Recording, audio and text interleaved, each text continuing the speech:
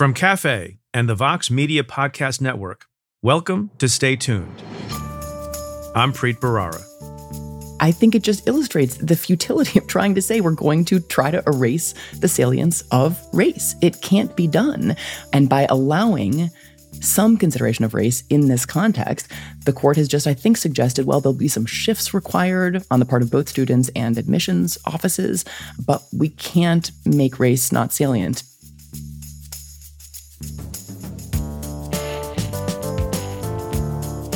That's Kate Shaw. She's a constitutional law professor at the Cardozo School of Law in New York City.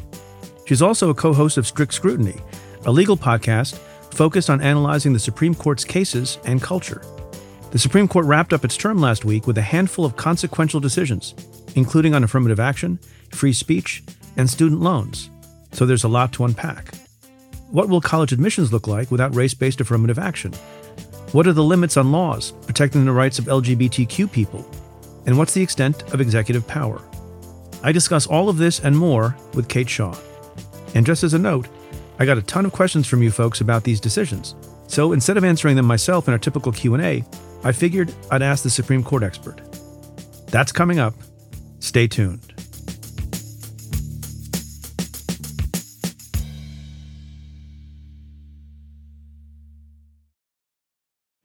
At the Coca-Cola Company, Keurig Dr. Pepper, and PepsiCo, some of our bottles can be remade in a whole new way, using 100% recycled plastic. New bottles using no new plastic, except the caps and labels. Learn more at madetoberemade.org. This episode is brought to you by State Farm. If you're a small business owner, you know that it isn't just your business, it's your life. And whatever your business might be, you want someone who understands. That's why you might want to check out State Farm Small Business Insurance. Why? Because State Farm agents are small business owners too, living and working in your community. That means they know what it takes to help you personalize your policies for your small business needs. Like a good neighbor, State Farm is there. Talk to your local agent today.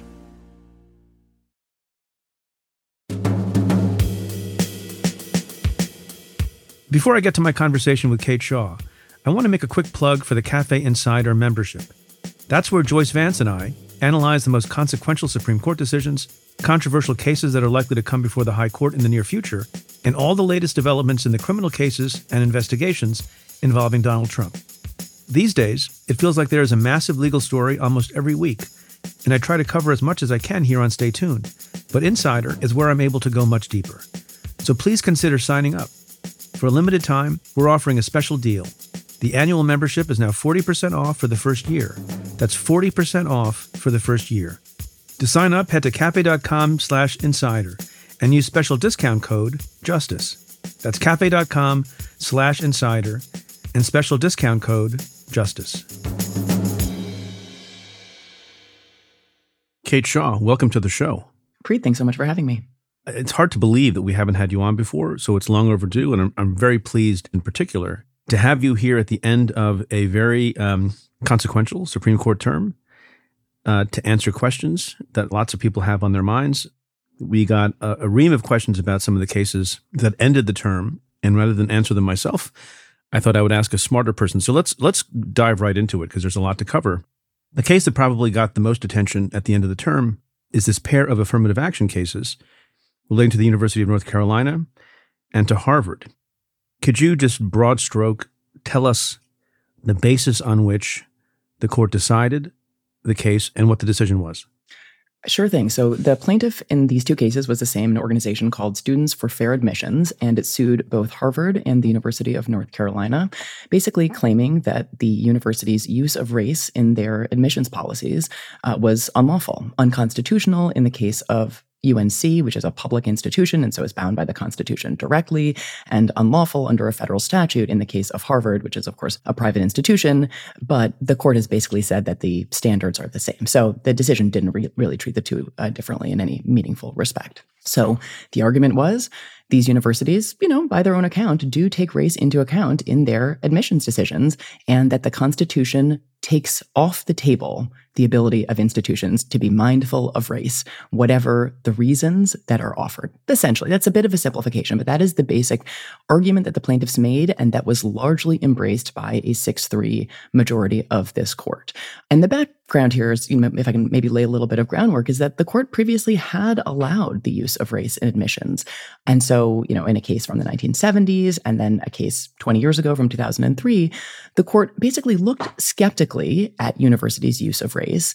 But in an important concurring opinion from the Bakke case from 1978, and then actually in the majority opinion by Justice O'Connor in the 2003 Grutter case, the Supreme Court held that while any use of race is subject to strict scrutiny, so courts will look very skeptically at any use of race whatsoever, in this instance, the reasons that universities gave for being race conscious in making admissions decisions were powerful enough, and the mechanisms that were devised were kind of tailored enough that searching constitutional scrutiny was satisfied. And so under these narrow circumstances where universities were seeking to achieve diversity in their classrooms and where they took an individualized look at each student, didn't accord points on the basis of race, didn't use quotas that were racial in nature, under those circumstances, it was permissible for the universities to do what Michigan was doing in that case. And here the Supreme Court basically says, without saying it's overruling those cases, it essentially repudiates the reasoning in those cases and says, even though the universities here were doing things that were not radically different from what the court approved 20 years ago, the Constitution did not permit them. And so these race-conscious admissions policies were invalidated. So this is the question that people have. What has changed since 1978 or since 2003 other than the personnel of the court? Anything? There's been a legal effort underway for decades that has sought to basically get the court to declare that the Constitution is race blind and cannot permit the taking account of race for any reason, no matter how compelling, or for very, very few reasons. And until today, the court had basically said that not all uses of race are constitutionally identical. So it is not the same thing to take account of race in order to advance white supremacy as it is to take account of race in order to build a diverse classroom and to produce a diverse workforce and to expose students to a wide range of ideas from individuals from a wide range of backgrounds, and that race is part of, although not in any way all of, that project. And the court basically here said was, no matter how well-intentioned these programs are, the Constitution does not permit them. And it's really hard to see what has changed apart from just there are the votes to do it at this point. Some of the conservative justices love to talk about the history and tradition of the Constitution. Is there a history and tradition with respect to our Constitution of race neutrality? It very much depends on which of the opinions in this case you read, Preet. So Justice Thomas writes a concurring opinion, and interestingly, he also delivered that concurring opinion from the bench. So it's pretty unusual. Typically, before the pandemic and now they've resumed, the justices, issue their written opinions, but also they take the bench and the author of the majority opinion reads a summary, and sometimes a dissenting justice, if they feel really, really strongly, will read or summarize their dissent from the bench. Very rarely does anybody concur from the bench, but Justice Thomas clearly felt strongly about this case, and he concurred from the bench. And I wasn't in the courtroom and we don't have the audio of that, but certainly from the written opinion, it's pretty clear. He makes a historical case that the 14th Amendment and the statutes Congress passed in the wake of the passage of that amendment really was always meant to be read as race blind, to prohibit the taking account of race for whatever reason and under whatever circumstances. And you have, I think, very powerful historical counter-narratives offered in the two separate dissenting opinions by Justice Sonia Sotomayor and Justice Ketanji Brown Jackson. Justice Jackson, I think in particular, really, really goes deep in the Reconstruction-era history, and they both do, but they really make the case that from the drafting of the 14th Amendment and to the immediate kind of implementation of that equality imperative in that amendment, it's always been the case that government has understood that the way to actually bring about meaningful substantive equality is to take account of race under some circumstances, right? It is not sufficient to simply say we won't allow consideration of race and imagine that equality will kind of flower. Like active efforts are required, and they were required in the post-Civil War Reconstruction period, and obviously not the same measures, but on the view of the dissenting justices, some consideration of race remains imperative to actually make equality meaningful. And so, but you have unbelievably contrasting kind of versions of the historical account and also visions of the Constitution and its equality guarantees that are on display in these competing opinions in the affirmative action cases. Is it fair to say that whether you're a conservative or a progressive, that the ideal is that at some point, race-conscious or race-based decision-making in college admissions should end? I mean, one of the justices here said, this practice must end. And on the one hand, the conservatives think that it should end now. And arguably some of the progressives think, based on what's still literally going on in our country and in our society, it's too soon. But is it fair to say that everyone is in agreement that in an ideal world, at some point, this practice would end? I don't know. I think at some point in an ideal world, absolutely. But race is so salient in our lives that it's hard to know what that endpoint will be. And if it ever is the case that race does not meaningfully constrain and shape our lived experiences and our outcomes, then admissions doesn't need to take account of race. But it, I think, feels to the dissenting justices and to a lot of progressives as though we are just radically far from that point. And so, the conservative justices obviously suggest, and this is core to the reasoning in terms of what is wrong with the taking account of race. It is first the kind of dividing people up on the basis of race just is fundamentally constitutionally offensive, according to the majority. But there are other, specific objections they raise. And one is this lack of endpoint. But, what Justice Jackson says in dissent, deeming race irrelevant in law does not make it so in life. And so for as long as it's meaningful in life, it's hard to know what that endpoint would be. But in a realm of pure abstraction, I think, absolutely. We had Lee Bollinger, one of the named parties in one of those cases that you mentioned, former president of Columbia University, on the show. And he addressed the issue of whether or not strategically over time it would have made more sense to make these arguments on behalf of affirmative action practices, to make them based on the notion of redress as opposed to the concept of diversity. Do you have a thought on that? I totally agree. I mean, and I think Justice Jackson, to return to her dissent, feels like she is trying to begin to lay the groundwork for reviving those arguments, because it's true. So, in the Michigan case, which obviously Lee knows very well, because, he was the named defendant. Grutter versus Bollinger was the 2003 case we were just talking about out of Michigan. And there, the court basically limited the rationales that could sustain race-conscious, admissions policies to the pursuit of classroom diversity. And previously, any kind of race-conscious policies, whether we're talking about, government contracting or admissions or, access to broadcast licenses on the airwaves. There are a lot of different state, local, and federal government programs that over the decades have taken account of race in some fashion. And historically, you sort of had two separate justifications. One was the kind of diversity justification, and that's whether it's in a classroom or, diversity of voices on the airwaves and things like that. And the other was remedial, right? It was kind of responsiveness to a history of systemic and structural racism, kind of mandated some affirmative steps to kind of ameliorate, to bring about something different today, to ameliorate those past wrongs, at least in part. And in the affirmative action cases, the kind of remedial justification has totally fallen away in favor exclusively of the diversity rationale. And you see Justice Jackson's dissent, steeped in history and making the case both in historical terms, but also in terms of kind of present disparities. She really focuses on the enormous and enduring race-based gaps in wealth, in health, in well-being. And she does really, I think, make an incredibly compelling case for how central the law and also the Supreme Court were in maintaining those and are in maintaining those structural disparities. So she's focused on the present, but she does suggest that sort of this kind of history of discrimination and exclusion compounds over time in ways that, we feel the effects of in many, many ways today.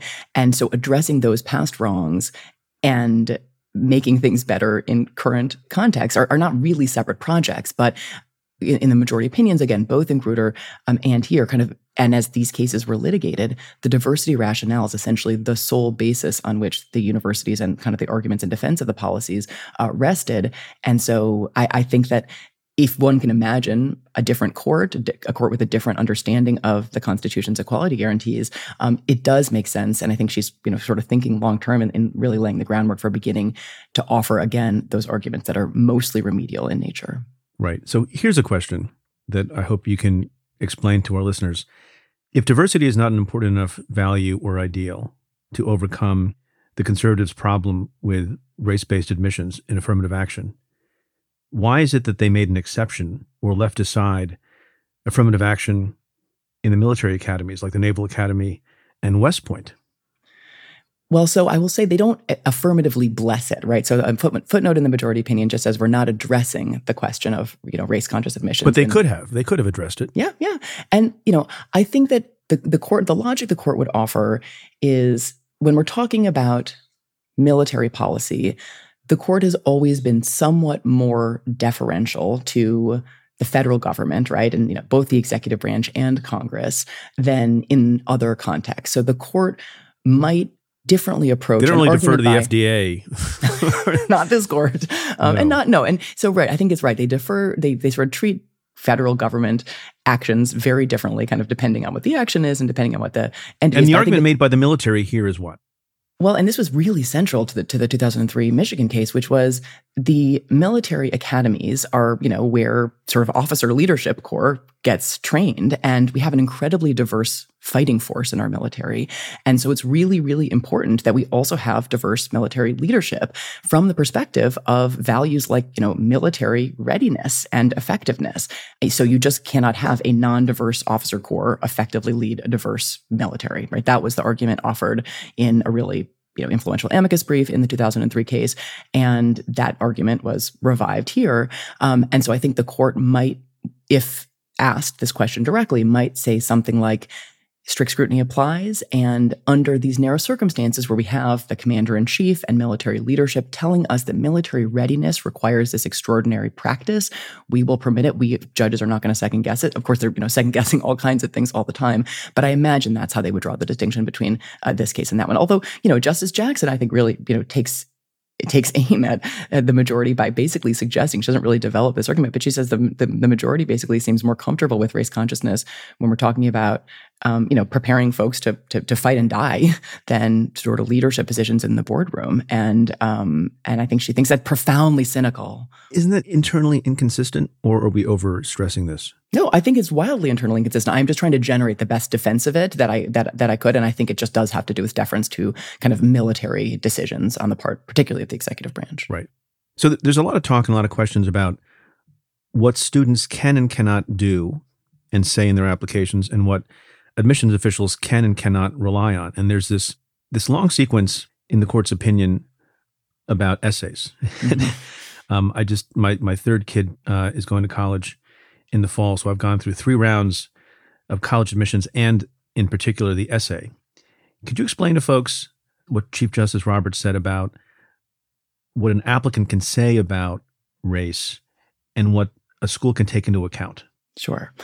And it's a passage in the opinion that honestly is pretty hard to square with the rest of the opinion. So what the court writes, maybe I'll just quote this language, is nothing in this opinion should be construed as prohibiting universities from considering an applicant's discussion of how race affected his or her life, be it through discrimination, inspiration, or otherwise. And then the court goes on to elaborate that a benefit to a student who overcame racial discrimination, for example, must be tied to that student's courage and determination. In other words, the student must be treated based on his or her experiences as an individual, not on the basis of race. So, a couple of responses. One is that's what the schools have always said they are doing, right? They're not just awarding points. They are trying to take account of a full person, and race is a part of that. So the language is in such contrast to the kind of sharp condemnation of the consideration of race at all in the rest of the opinion. And I don't know if, there are concerns that saying you can't even talk about race in your application would actually raise kind of speech concerns on, the student's part. But it also seems to clearly kind of give the game away, right? Because obviously race does affect our lived experiences, and requiring a student or an applicant to spell that out so that admissions officers can properly take account of it, or making assumptions or inferences about it, being a different lived experience, right, to be an 18-year-old who is Black or Latino from an 18-year-old who is white. And of course, everyone is differently positioned. But the court is basically just saying there may be inferences that admissions officers are drawing, and they shouldn't draw those. Instead, they should require the students to spell them out. But maybe they can do the same thing they've been doing if they just require this additional interim step that'd be very labor-intensive. And also, I think, would create people, I think, in the wake of the decision have noted, all kinds of perverse incentives, essentially creating incentives for students to center race in their narratives where they might want to center other experiences or other aspects of their lives or identities. Right. And causing, Black applicants to have to explain to admissions officers the issue of race and the issue of discrimination. It's a bit of a burden shift, is it not? It does seem that way. I mean, there was a great essay in the Times by a professor at Bates who had worked in kind of advising students applying to college before becoming an academic. And he used the phrase kind of gamification, like racial gamification, right? Like trying to figure out in the application process just how to present yourself in racial terms. And this is something he said he had observed, obviously well before this opinion, but it does seem as though this opinion will only just kind of really ratchet up those incentives on the part of applicants. And I think it just illustrates the futility of trying to say we're going to try to erase the salience of race. It can't be done. And by allowing some consideration of race in this context, the court has just, I think, suggested, well, there'll be some shifts required on the part of both students and admissions offices, but we can't make race not salient because the court, whatever great power it does have, it has a ton of power, it does not have the power to do that. We have a question from a listener, which is a good question, from Twitter user Alyssa Davis, who says, in the affirmative action cases, there's been a lot of discussion about what students can and can't mention in their essays, as you and I were just discussing. Was there anything in the decision that might limit what people writing references can mention? #AskPreet. In other words, I guess the question is, can other people as well, teachers and coaches and others, talk about race and how the particular applicant overcame discrimination or racism as well? There's certainly nothing in the opinion that would preclude recommenders doing that. And I think it's probably right that just as students are going to be incentivized to do more of that in their essays, I think that recommenders probably, reading this opinion are going to correctly understand that they should also center that in their narratives about students. Because, the court is not in kind of one fell swoop going to make universities not care about diverse classrooms. Like that's not possible. And so I do think that it's going to be a question of workarounds on both the application and the admission side. And this passage that I just quoted from, I think it's right. It probably will be read and, correctly read by recommenders to, suggest there might be some benefit to students to sort of talking about race and obstacles in a way they might not have prior to this opinion. I read somewhere that Charles Barkley, perhaps among others, has decided when he dies, he doesn't want to do it now for some reason, that he's going to fund scholarships for Black students at a college. Anything in the opinion preclude that? So he's a private individual, and he's not a recipient of, federal funds. That's the federal statute that brought Harvard within this non-discrimination prohibition of federal law, and he's obviously not bound directly by the Constitution. So as I sit here, I think that he could absolutely do that. So private individuals can do those sorts of things, without this opinion. But can it be administered by a public school? Maybe not.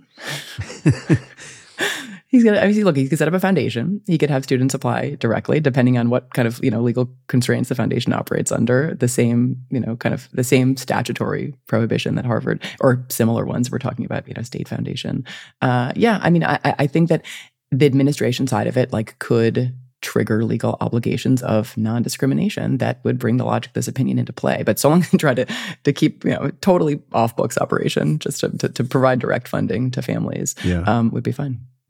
I saw a story recently after the decision came down about the University of California at Davis Medical School. Mm-hmm. And as people may know, the University of California system got rid of race-based admissions many years ago.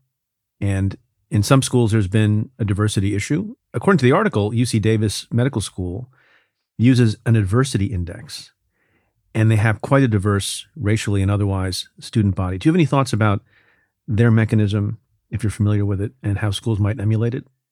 Well, and Davis is the school that was the defendant in the Baca case we were talking about earlier. So this is something they've been grappling with. All schools pretty much have been for decades. An adversity index is interesting, and there are lots of other ways that schools could try to achieve diversity without explicitly taking race into account. Obviously, socioeconomic status, family income, geography, zip code. We're, a pretty residentially segregated nation still. So those things can help. So you're talking about Davis, but also Texas has long used this top 10% plan. So the top 10% of graduates at high schools in Texas are automatically admitted to the, state's universities. And so has achieved some racial diversity that way. Like, it wasn't enough in the views of Texas. And so it was using some additional racial considerations for the spots that remained, and that was the issue in actually 2 other affirmative action cases before the court, which we haven't talked about, the Fisher cases. But I think that those will be hugely important in the post Students for Fair Admissions era.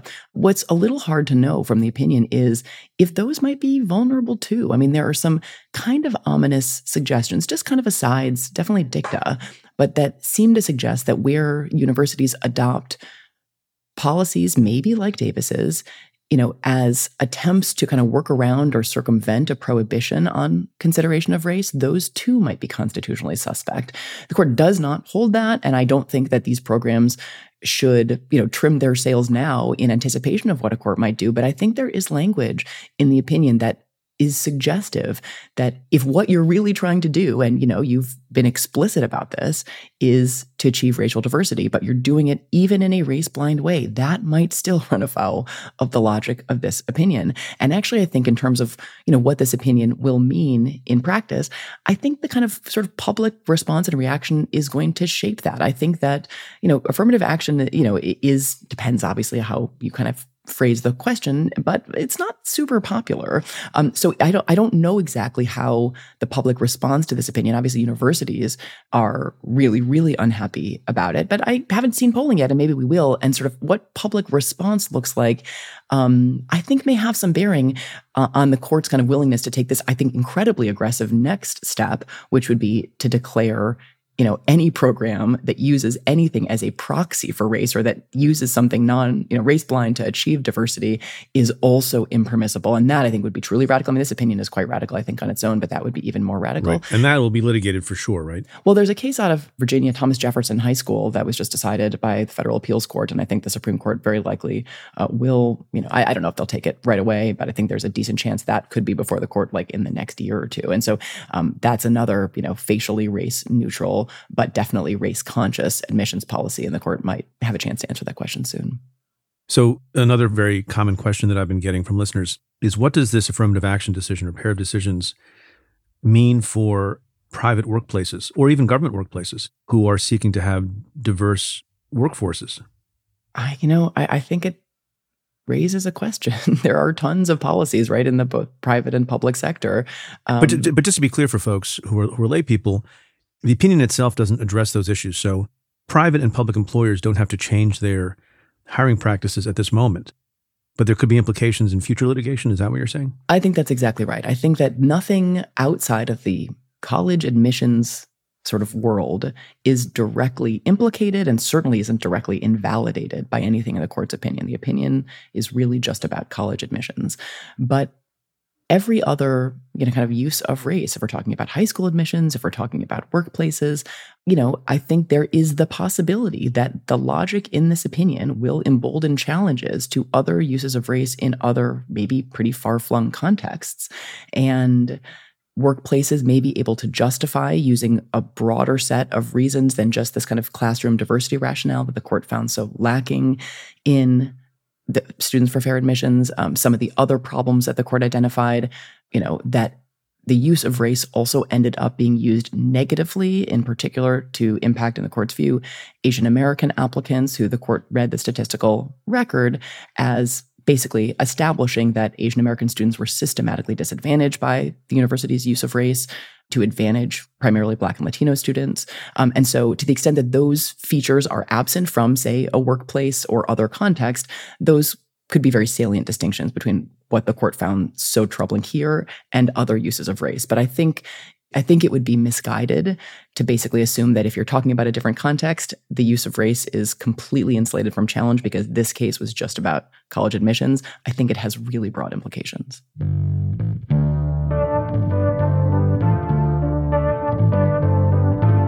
I'll be right back with my conversation with Kate Shaw.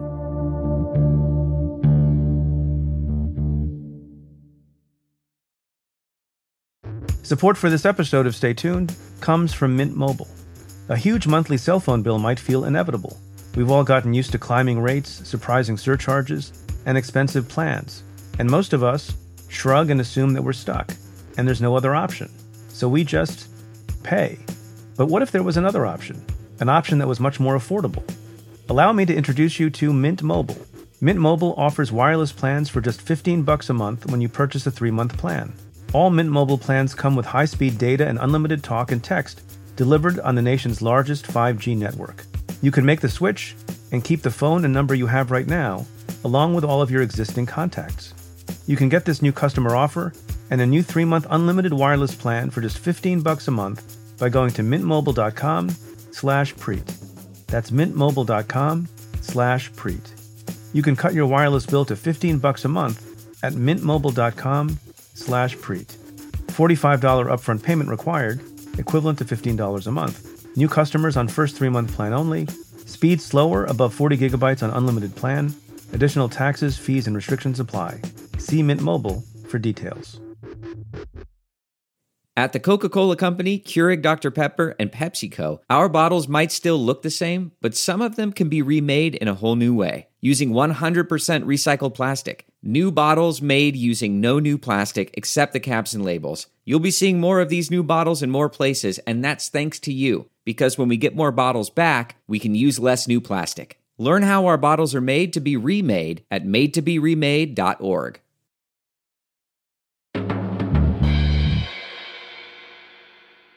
All right, let's move on to another case.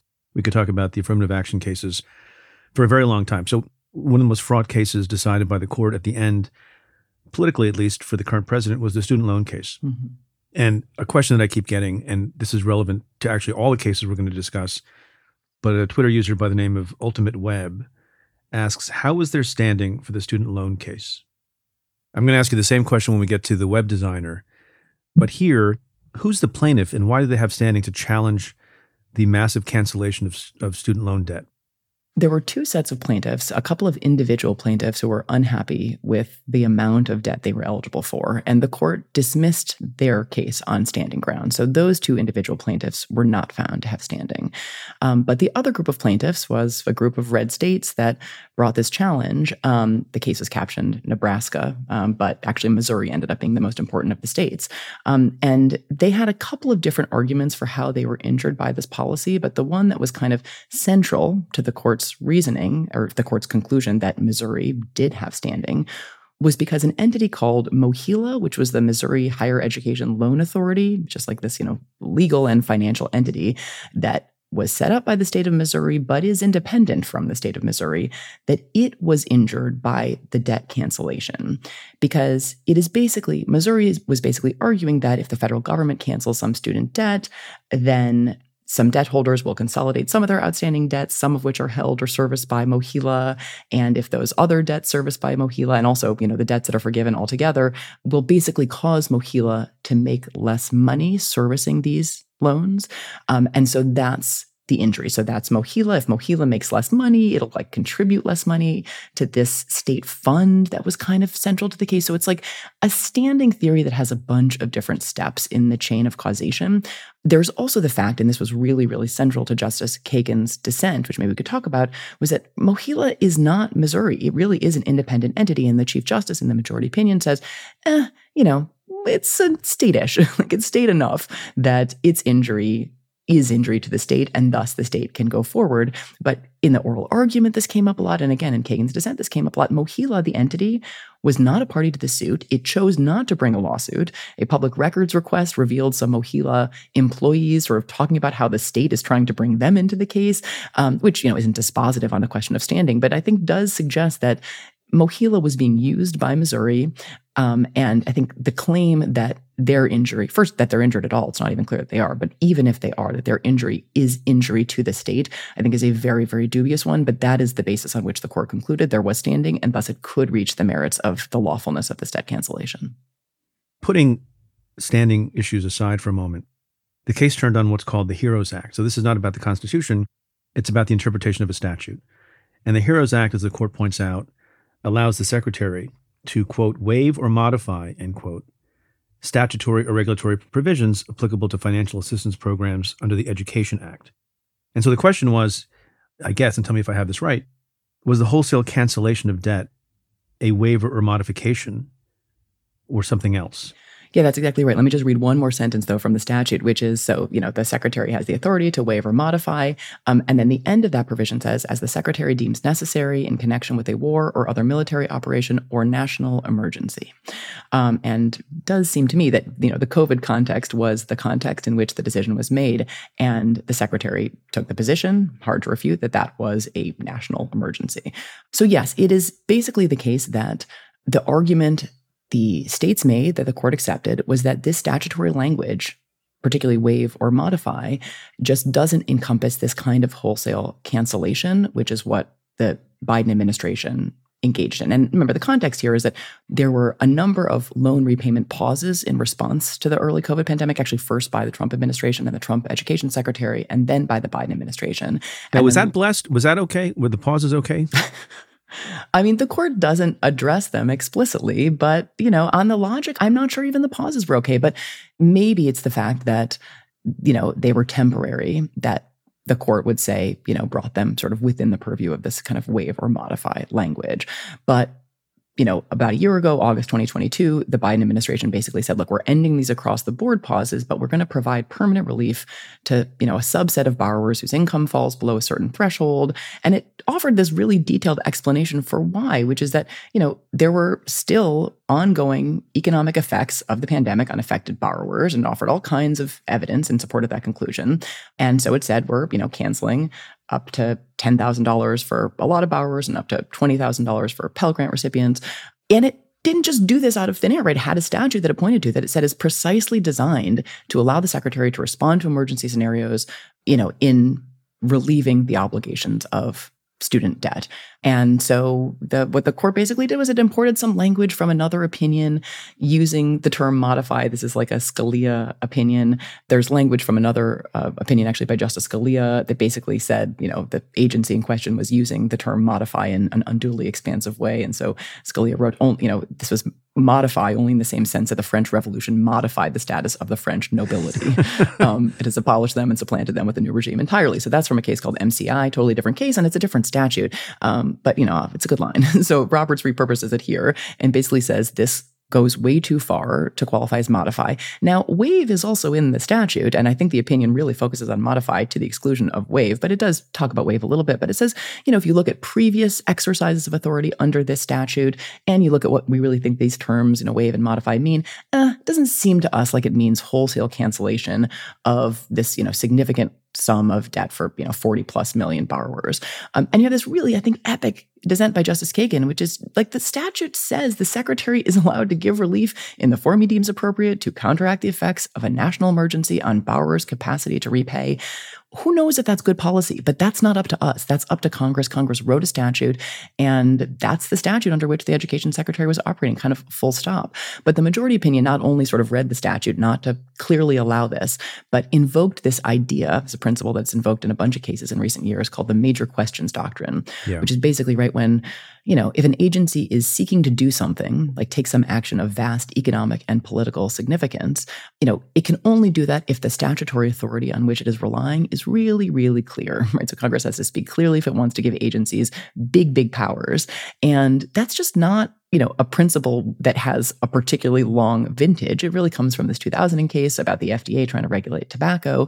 But it isn't. As we've said on the podcast before, there's no history and tradition of the major questions doctrine.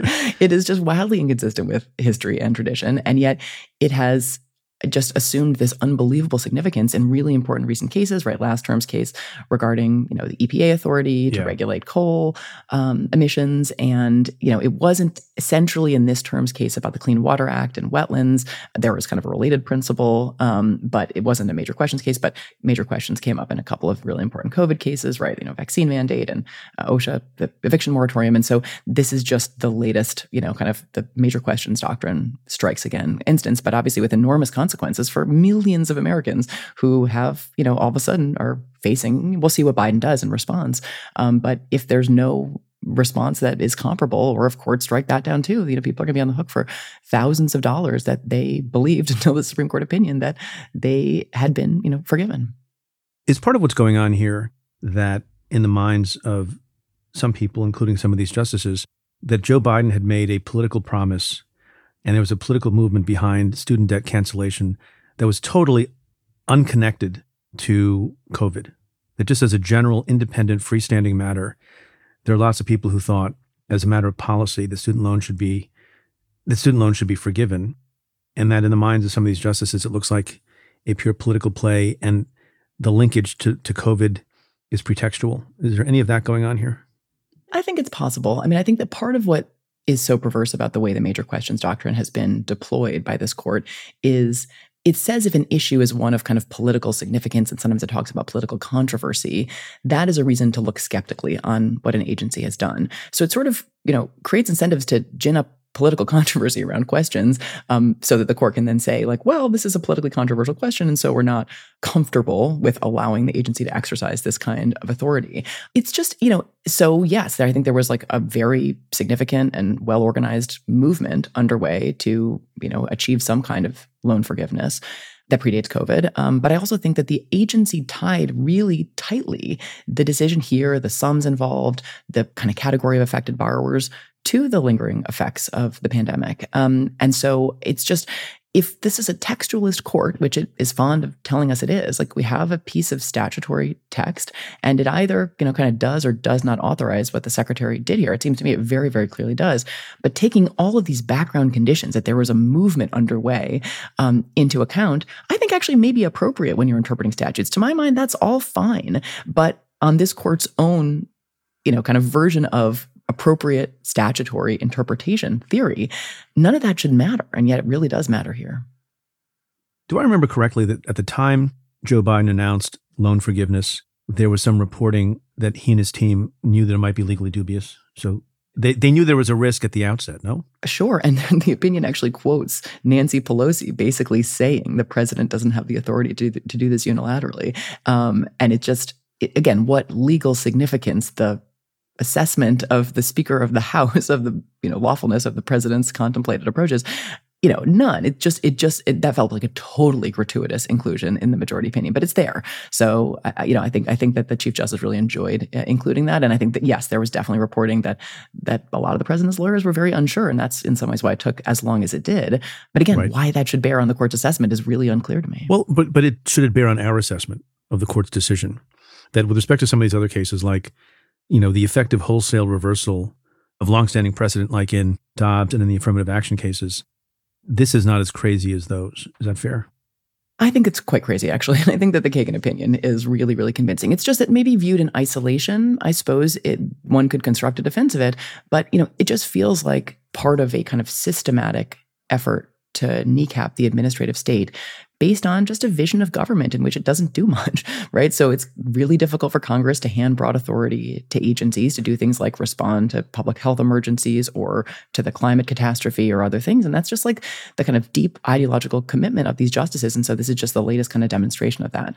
In support of your maybe this isn't as crazy kind of position, though, there were actually a couple of amicus briefs from kind of surprising quarters, or unexpected ones at least, on the side of the states, right? And that were substantively dubious about the president's authority here. So the Organization Protect Democracy and some pretty liberal law professors actually filed briefs on the side of the states suggesting the president had exceeded his authority here out of just kind of a concern, generally speaking, about unbridled executive authority sort of just being a problem in a democracy. Obviously in the abstract, that principle I think is correct, and I share it. I'm just not sure here I found it a convincing concern. But I think you're right that the kind of ideological divides in this case were slightly kind of fuzzier than in some of the other cases we're talking about.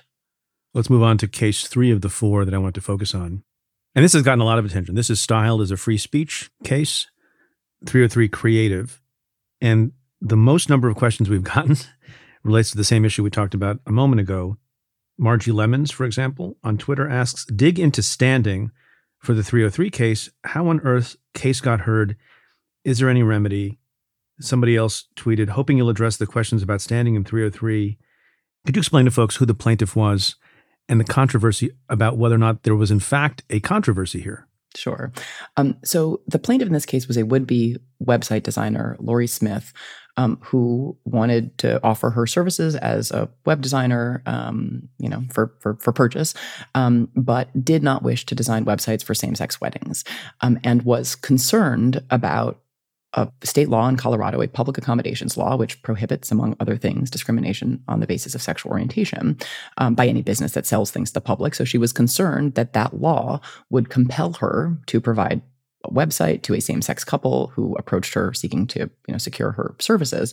And in anticipation of being compelled to provide such services under such circumstances, she filed this lawsuit. And if the way I describe this, kind of suggests that I too am dubious that she actually should have been in federal court at all, I share what I take to be some of the listener skepticism about whether this was a suit that satisfied the requirements of Article 3 of the Constitution, which is supposed to limit federal courts to deciding cases or controversies. And one component of that is you're supposed to have a plaintiff who is personally injured by whatever law they're complaining about. And this was just kind of an anticipatory injury that the court decided to take seriously enough to actually issue this major constitutional ruling on. Right. But in fairness, the court does that from time to time, right? There is such a thing, just for lay people to understand, there is such a thing as pre-enforcement review and challenge. Definitely. And so that's, it is the case that if an agency has issued a rule and you're, going to argue that the rule violates your constitutional rights or is, unlawful under some statute, you don't have to violate the rule and, be subject to sanction in order to bring a challenge. That's right. But typically the injury is supposed to be actual or imminent, like certainly impending is a formulation the court has used in a Justice Alito opinion. That's basically like you're definitely going to be subject to the injury that you are identifying or complaining about. And here, it's just very unclear that any same-sex couple would have tried to retain her services as a website designer. It is, I think, true that if she denied services, she would be subject to enforcement by the state of Colorado. But that first piece of speculativeness, I think, actually is a real problem for the case. And in order to kind of settle her rights or secure her rights, the language of the court is just so much kind of less definitive than in many, many standing cases in which the court has basically said, well, there might be an injury here, but it's not either happening or certain enough to happen to justify our exercise of judicial review here. And so it is hard to square this case with, I'm going to have to read it carefully and figure out how to teach it in my con law classes next year. But it does feel to me like an awfully generous approach to standing, which might actually be right under some circumstances. I think that some of the time the court has been far, far too stingy in finding standing if it doesn't want to get to the merits here, but its eagerness is impossible to miss in this case. Right. So for example, if Alabama or some other state tomorrow passed a law saying that in that state, same-sex marriage was forbidden, and you have a couple that's not married, but plans to get married, do they need to get married and violate that new statute in order to challenge the statute? Well, typically the way this kind of litigation would work is you would have a couple who would apply for a license and be denied, and that's the injury. So it's a small step, right? That is taken, and maybe it's right that you shouldn't have to do that. But the way the court has basically articulated these standing rules, and that organizations that do civil rights litigation, et cetera, have just complied with, they would have somebody apply for a license and be denied, and that is an injury. So if you're just unhappy typically with policy, and even policy that you think might in some future set of circumstances impact you personally and directly, that's typically not enough to get to federal court. So what was deemed speech in this case? So the case is styled a free speech case. It's not a discrimination case. It's not a free exercise of religion case. It's not an establishment clause case. It's a free speech case. Was this speech the creation or the anticipated creation of a website for a same-sex couple? Basically, yeah. So she basically suggested that this law would compel her to speak a message she objected to. And the core, and you're right, this was a speech case. It wasn't a free exercise, right? Religion case as a technical matter. But the core of her objection to speaking this message was a religiously grounded one, right? So she basically said she has a religiously grounded view that same-sex marriages are, in her words, false, and that God's true story of marriage is a union between one man and one woman. And having to design a website for a same-sex couple would compel her to speak some different version of truth, right? That this was true marriage or a real marriage, and a union that was legitimate, like a union between a man and a woman, and that would be unconstitutionally compelled speech. And that's what then the court, in an opinion by Justice Gorsuch, very, very resoundingly sided with this argument by Laurie Smith. Is that part of the argument, putting aside whether or not it can be overcome and the standing issues, is the consensus, even among people who disagree with the opinion's conclusion, that the web design is speech, or is that controversial in your mind too? No, I think it's whether it's pure speech or speech and also kind of commercial activity, I think it does have speech elements, right? There's a couple of places where what the 10th Circuit, the lower court here, described this website, design as pure speech, and the court recited that language. But it's also something being sold, right? And it's some kind of, in other places, the opinion describes it as expressive activity. So I think it's right that it has some expressive / kind of speechy components, but it's also offered for sale. And to be honest, like most goods or services that are sold have or could be described as having some kind of expressive component, right? Like probably a sandwich that is pre-made. If you're going to buy, it'd be really hard for a vendor to deny you service on the basis that to do so would be compelled speech. But I mean, I truly don't know. Like if you have a same-sex couple that walks into an establishment and wants to order sandwiches and the vendor objects. Right. Is the provision of the sandwich speech? Well, probably not. But if the provision of the sandwich is deemed or could be characterized by the vendor as communicating support for, like a lifestyle, I don't know. I think there are not a lot of limiting principles in this opinion in a way that makes me really, really nervous about just the kind of general viability of public accommodations laws, which are, very, very longstanding laws that, since the 60s, as a matter of federal law, have prohibited discrimination in, places of public accommodation. So that's just like, anybody who offers their goods or services to the public. That does not encompass everybody, but that's the general kind of definition of public accommodations. Can't discriminate originally just on the basis of, race and religion and national origin. And a lot of places like Colorado have subsequently added sexual orientation and gender identity discrimination as prohibited under these public accommodation statutes. But I mean, if you have a religiously grounded objection to providing websites for same-sex marriages, I'm not sure how there's any way to distinguish that from a religiously grounded objection to providing websites for interracial marriages, which is, explicitly highlighted in the dissent, came up, a bunch in the oral argument, the idea of individuals with disabilities. That's also protected status. If you object to a marriage between one or, in which one or both individuals has a disability, could you refuse if you claim some religious basis, or maybe even if you don't? Because again, as you said, this isn't a religion case on its face. It just feels as though these very long-standing norms that the government will never, ever be able to tell you what can be in your heart, but that if you hold yourself out to the public as providing a good or service, you need to do that to all comers on a non-discriminatory basis. That principle feels like it's in real jeopardy after this opinion. Can you help explain how this case, 303 Creative, as a First Amendment case, is different from that cake shop case from a few years ago?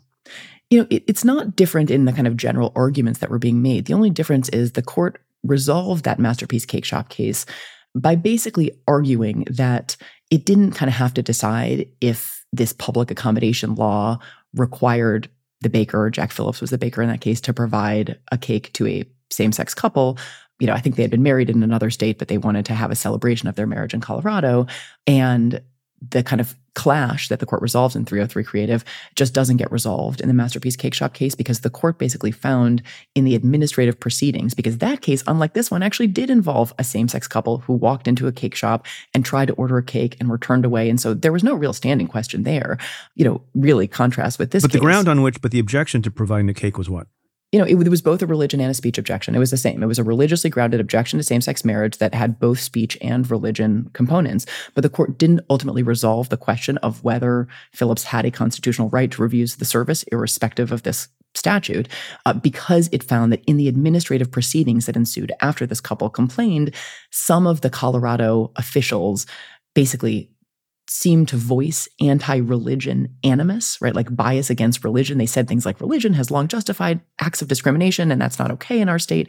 And the court basically said that discrimination was impermissible, but it didn't answer like the later question of whether the refusal of the cake sale was constitutionally protected or privileged. So, that with the sort of factual background there was a little bit different. The court basically used those administrative statements as an off-ramp. It found for the baker, but not on the basis that there was a constitutional right to refuse the sale. It was like an earlier stage of the kind of decision tree, I would say. This is something that's confusing. We say all the time on the podcast, and people try to explain the concept of abridgment of free speech as something that is only applicable towards the state. Right, so Twitter can decide, or Facebook can decide, or NBC can decide not to air certain speech. You don't have an absolute right because those are not state actors. How is it the case that you have this free speech question, but not an obvious state actor? It's just the state laws, right? So because the state of Colorado passed the public accommodations laws, those state compulsions to provide services, those would be the thing that violates the constitutional rights of either the baker or the web designer. So you're right, there isn't, and in Colorado, in the first case, the cake shop case, there were actual administrative officials, enforcing the law, and basically Phillips had to undergo some training, like there were sanctions for his refusal to sell the cake. And those are the kinds of sanctions that Lori Smith, the web designer, was, concerned about when she brought this lawsuit. But so you do have enforcement in the first of these cases, but kind of more broadly, it is the state law, and that is, of course, the product of state action that these would-be vendors are arguing violates their First Amendment rights. So there's a Supreme Court case called Obergefell, decided some years ago, that upheld the right to same-sex marriage. Do you think anything about this case we've been talking about, 303 Creative, suggests directly or indirectly that Obergefell is in jeopardy? I don't think anything in this case directly calls into question Obergefell, no. I do think that it could be the case that, you have under the Constitution a right to marry, including a right to marry someone of the same sex, but you're not going to have the same experience if you're in a state where a lot of people object to providing you.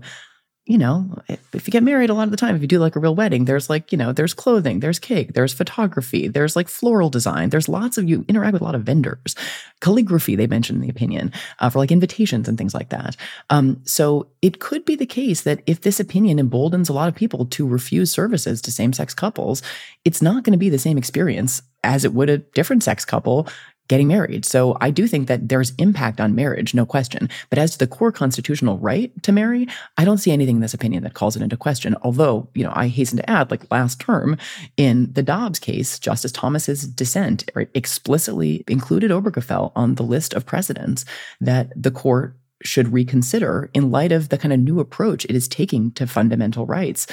So not only, obviously, the majority opinion just overrules Roe and Casey, and actually kind of is at pains to say that it's not calling into question other cases.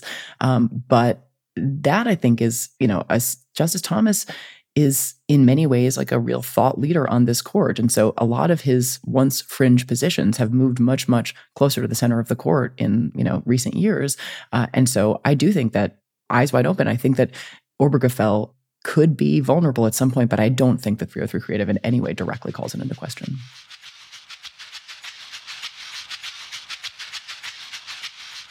I'll be right back with Kate Shaw after this.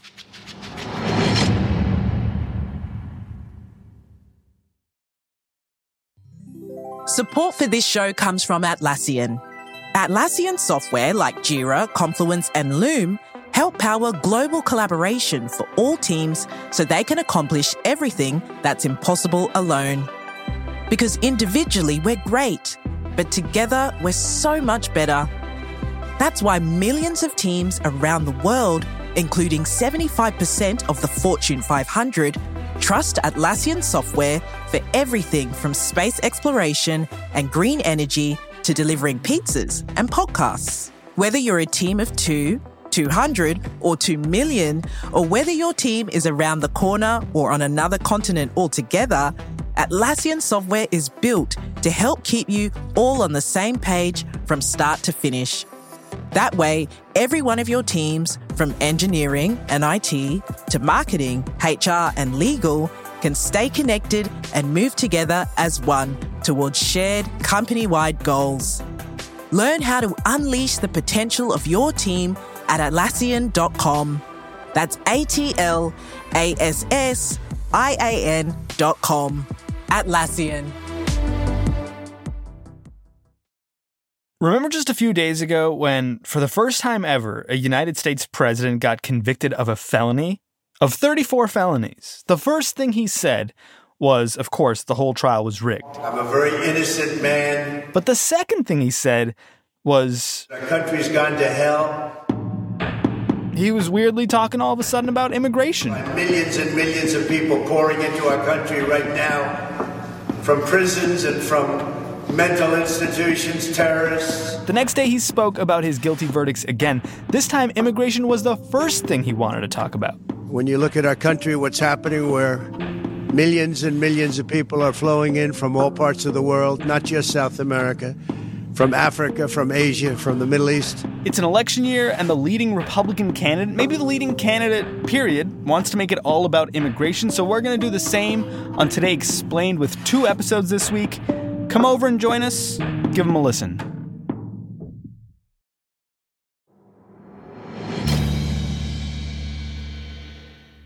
Can we take a step back for a second and talk about the entire term? More or less radical than the year before? So I'm going to give a differently radical than the year before, I guess. It is still a really, really conservative court, and it has moved very quickly to change the law just this year and also in the context of just the 3 years the conservative supermajority has been in place. There are some metrics on which this looks less conservative than previous years. So you had, for example, that voting rights case, right?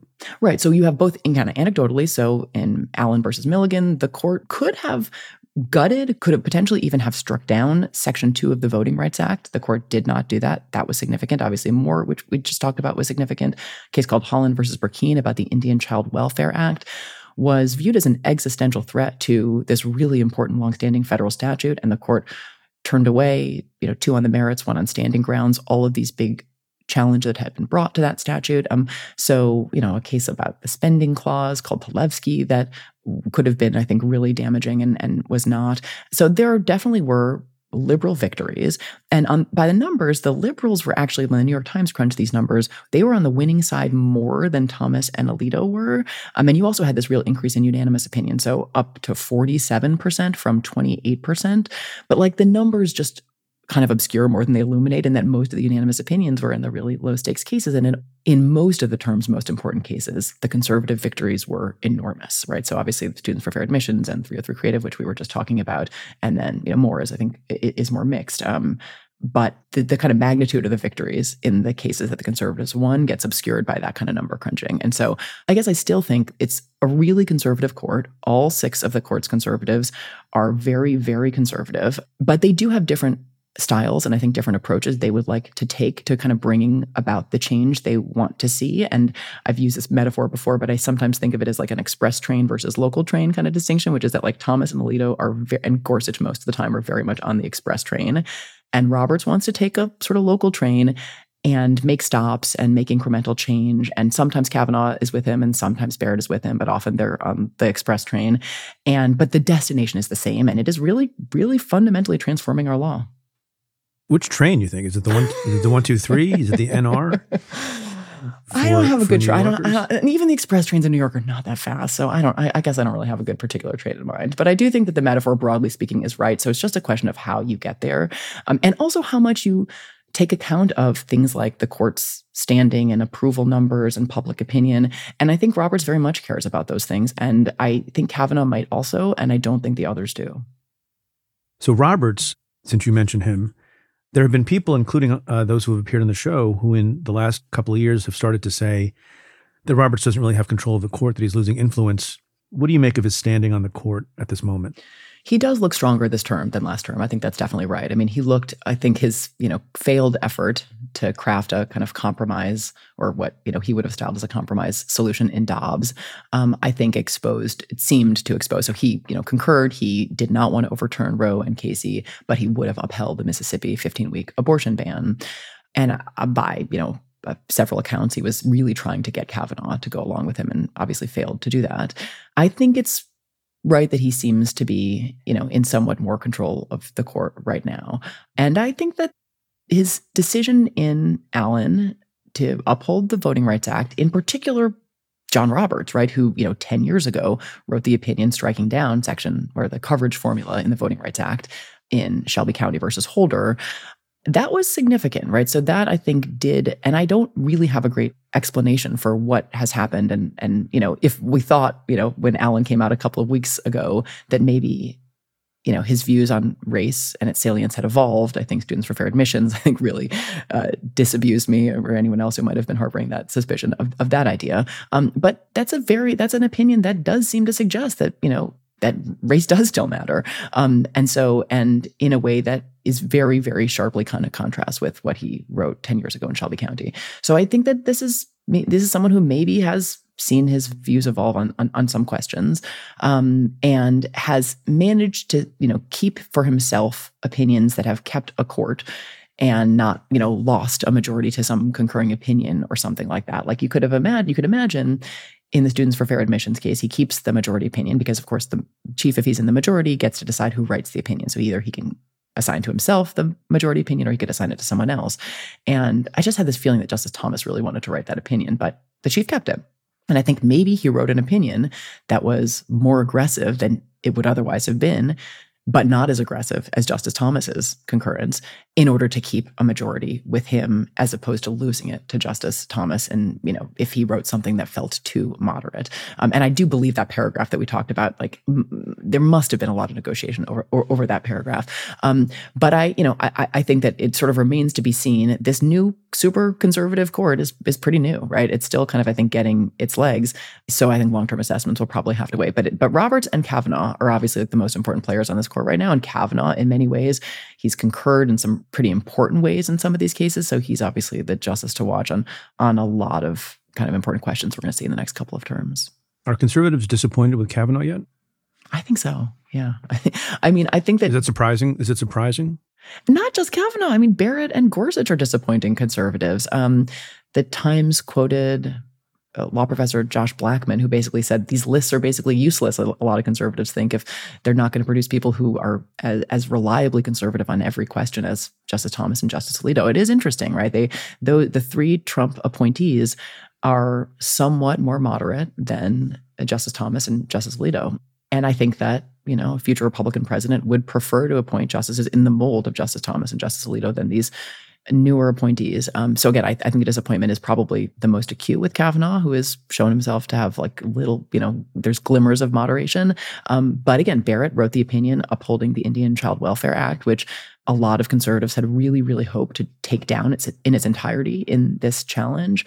And, Gorsuch has, in a number of other, important cases involving federal Indian law, sided with tribal sovereignty and tribal interests. And so I think that there are sources of disappointment, I think, for, conservatives, I think, with all of these three new appointees, but probably most with Kavanaugh.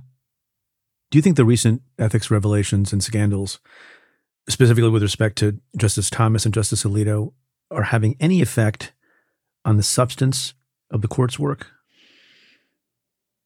It's hard to know. Is Roberts bending over backwards to be a certain way in the wake of those things, or he's just doing what he otherwise would have done? I don't think anything in the opinions, of course, I read them with that front of mind.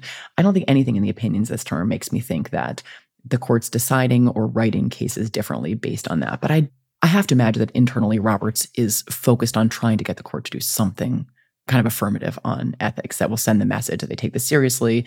And I'm not sure sort of what that would look like, but because that really is on him, right?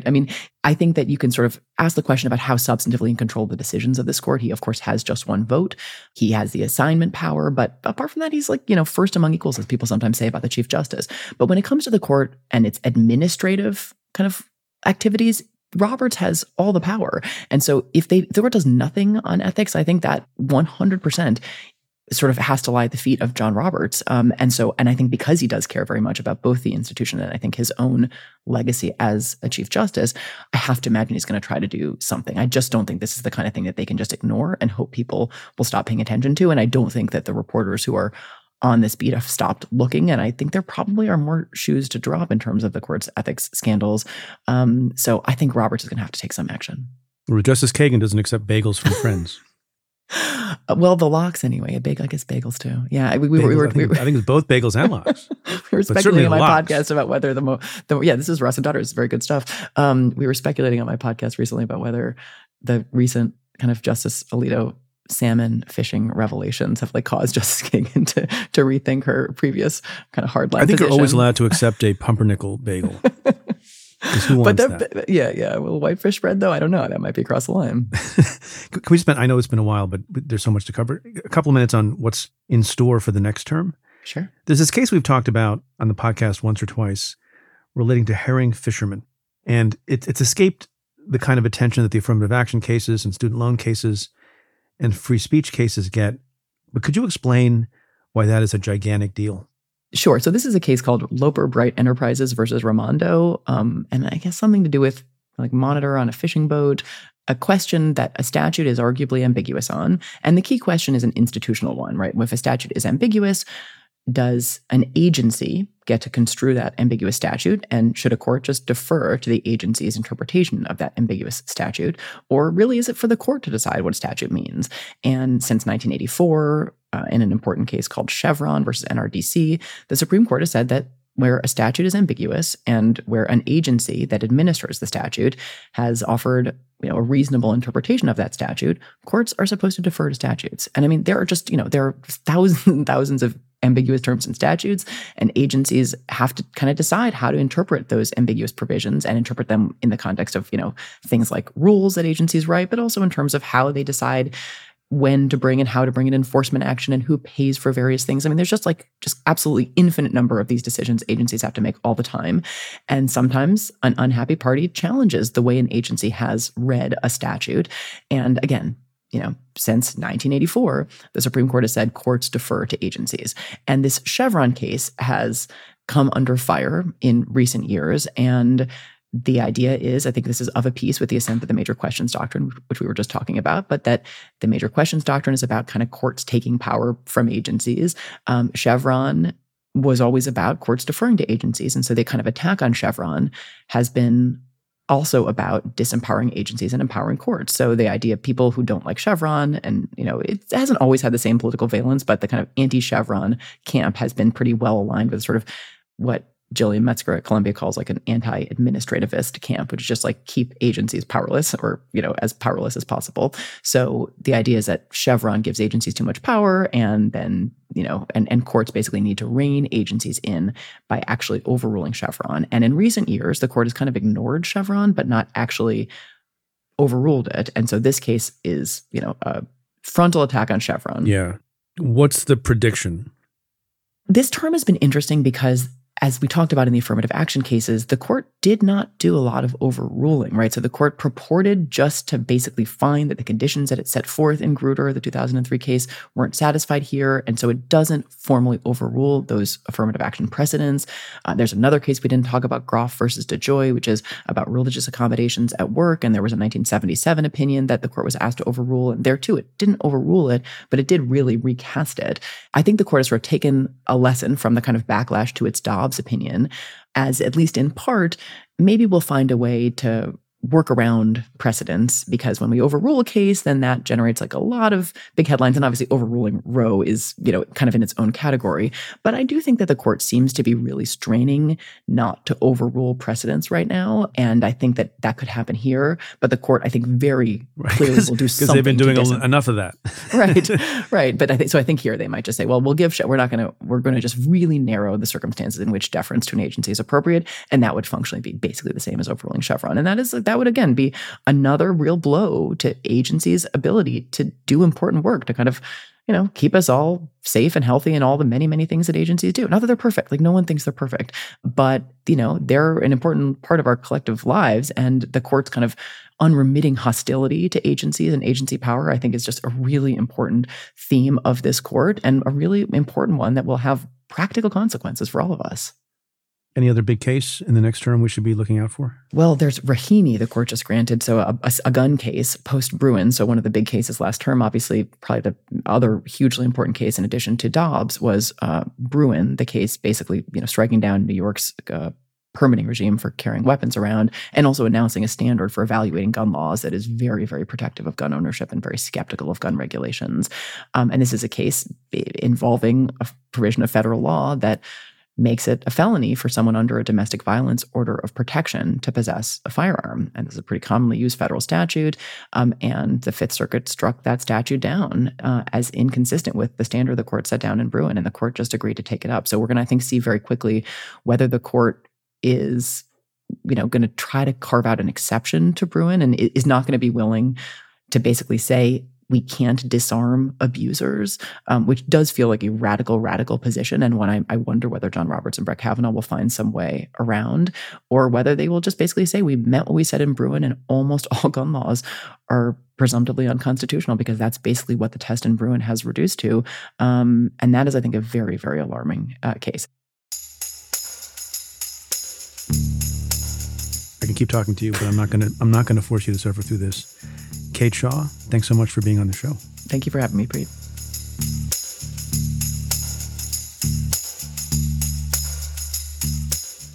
My conversation with Kate Shaw continues for members of the Cafe Insider community. In the bonus for insiders, we speak about Moore v. Harper, the court's decision rejecting the independent state legislature theory.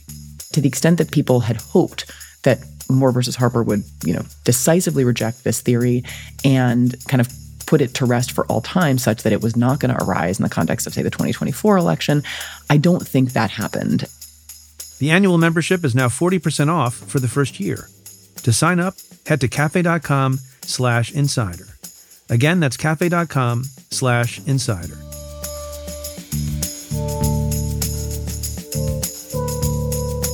Well, that's it for this episode of Stay Tuned. Thanks again to my guest, Kate Shaw.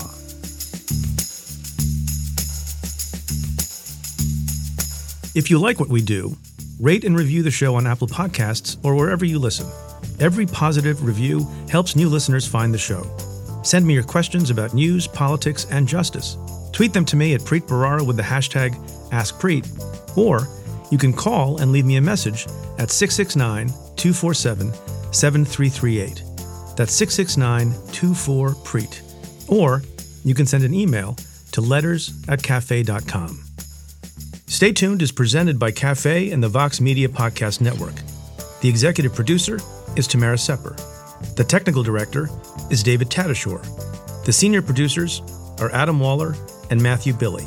The Cafe team is David Kurlander, Sam Ozer-Staten, Noah Azulai, Nat Weiner, Jake Kaplan, Namita Shah, and Claudia Hernandez.